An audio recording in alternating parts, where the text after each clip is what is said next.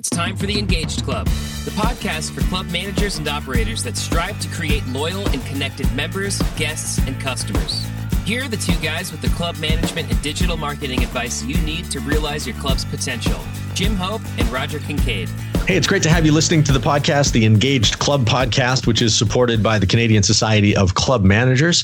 Thanks to them for the great support, and thank you for tuning in. I am Roger Kincaid. I'm the marketing guy from Off Course Golf. You can see our website at offcourse.golf.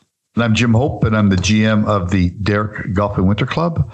Mr. Roger Kincaid, what is it you'd like to talk to us about tonight? Well, I'm not going to talk too much about the rose bush that I'm trying to rehabilitate in my backyard. I've kind of taken it on as a brand new hobby, which is strange for me. But the first thing that apparently I had to do was prune this bush so that it would deliver nice flowers to me, you see. And as I was doing that earlier today, I thought, hey, what a great analogy for a topic that I want to talk about on the Engaged Club podcast, which is pruning your email list so that you get better results from your email marketing. Oh, I see. So if you prune your list, it will blossom like that rose bush is going to do in your backyard? Well, that's the idea. And I'm going to guide you through it here, Jim. You know, you might hear this sometimes called scrubbing your email list. It's all the same concept. We call it pruning with OnPoint because basically, we're cutting off the branches, if you will. We're cutting off the contacts that aren't doing us any good so that we can get better results out of the people that do want to engage with our content. And you can go back, Jim, to episode number 14, way back to episode 14 when this podcast was just a baby. And we talked about the myth that he with the largest database wins. Every day that goes by, we're proving that to be more and more incorrect, that it's not about having the largest database. It's about having the most active database. And that's why pruning is so important. Yeah, that makes perfect sense. I'd rather have 10 that get open than have 100 with only 8 getting open. So, Jim, pruning is basically deleting email contacts that are not engaging with you. They're not opening your emails, and that means that they're certainly not clicking on your emails. When we're pruning the email contacts that aren't opening our emails, but they're still, in many cases, receiving them in their inbox. And that's kind of a bad thing. So here's why. Gmail, Yahoo, Hotmail, they all want to deliver good emails to their customers, right? They don't want to be delivering spam to their customers. And so they put these spam filters in place. And one of the ways that Gmail or Hotmail or Yahoo can tell if an email is spam is that if it gets sent to, say, 1,000 people and most of them don't open the email, then those programs, those services are smart enough to go, I think this one's spam. I'm just going to go ahead and tuck that into the spam folder so that it'll never make it to the inbox. So you can sort of see the problem then that happens if over a long and endured period of time, people don't open your emails, right? Right. And if you're looking at your outbound emails and then you're looking at your data to see who hasn't opened them, is there a number of emails that you've sent that have been unopened before you think you want to prune them off your list? Is there a number that you like?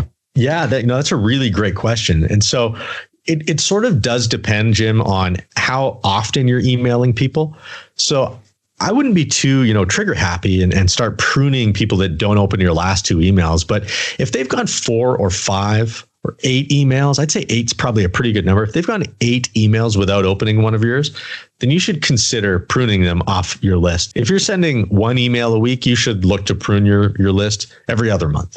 If you're sending 2 emails a week, then you can look to prune your list every single month to get rid of those deadweight contacts that just aren't helping you out. So people that unsubscribe are actually doing you a favor, aren't they? Oh, yeah, they absolutely are. Yeah. Yeah, they're getting out of the way. They're taking themselves off your list. And the more people that tell you, hey, look, I signed up with the best intentions, but this just isn't for me. That's great. They're getting out of your store. They're not taking up your time, right? So, and they're making it so that your emails get essentially a higher open rate. They're absolutely helping you out. Yeah, it makes sense. Yep. Yeah. So here's how you prune your email list, okay? So you're going to go into your contact list and you want to create a segment of the contacts that have not opened either a set number of your last emails. Like I said, choose 8 to 10, and then you're going to delete those contacts. You're just going to straight up delete them, wipe them out of your database. Remember, they're not doing anything for you anyway. So don't feel bad about deleting these people, and don't feel like you're losing anything. You're actually gaining something when you do this. Now, optionally, you can run what we'll call a re-engagement campaign.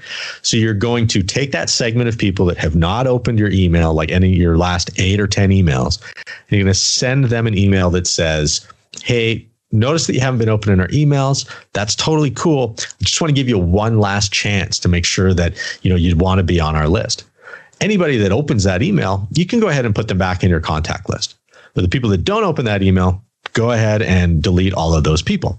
Now, if you use our email marketing platform, OnPoint, you can actually set this automatically. Okay, you can go into your settings and you can automatically prune contacts that don't open a set number of emails. So you can set that to 8, for example, or that don't open an email after a certain period of time. So if they haven't opened one of your emails in the last 2 months, then you can automatically prune them from your list. It's really, really easy to do. Cool. And then do they end up on this other list, this deleted list that you could then go to send them that, here's your last chance email? You can also set up an email to automatically send to that person when they don't open 7 or they don't open 8 emails, and then just say, hey, do you want to stay on our email list? You can set it up all automatically when you open up your account. Oh, cool. That's so easy. Yeah, it's really simple, right? And these are the results that you should get, Jim. So just imagine, like you said at the beginning, you'd rather have 10 really engaged than 100 where, 92 of them are not engaged at all, right? So what you're going to see is higher open rates. Your emails are going to land in more inboxes. They're not going to get delivered to spam folders through spam filters. And ultimately, you're going to get higher conversions, because when you get higher open rates and you're writing great quality emails, which we're going to talk about in an upcoming episode here on the Engaged Club, then your call to actions are being put in front of your customers.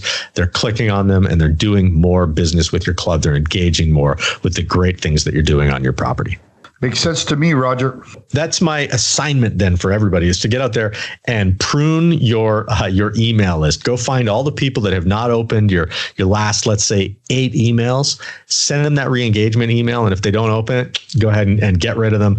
This reminds me a lot like the wine industry, Raj, where they go through the year and they cull all those underperforming grapes so that the ones that are left are bigger, juicier, and provide much better wine. Precisely. And I'm hoping that I get really nice roses on that bush this year. I know you will. That'll surprise my wife. In fact, that'll surprise pretty much everyone that knows me. Thanks, man. Thanks so much for listening to this episode of the Engaged Club. If you liked it, share it with your friends. If you want some more details or information, you can go ahead and send us an email, hello@engagedclub.com. This has been the Engaged Club podcast with Jim Hope and Roger Kincaid. Don't forget to subscribe, rate, and review this podcast. If you like what you heard, share it with your fellow club managers and operators. Until next time, thanks for listening.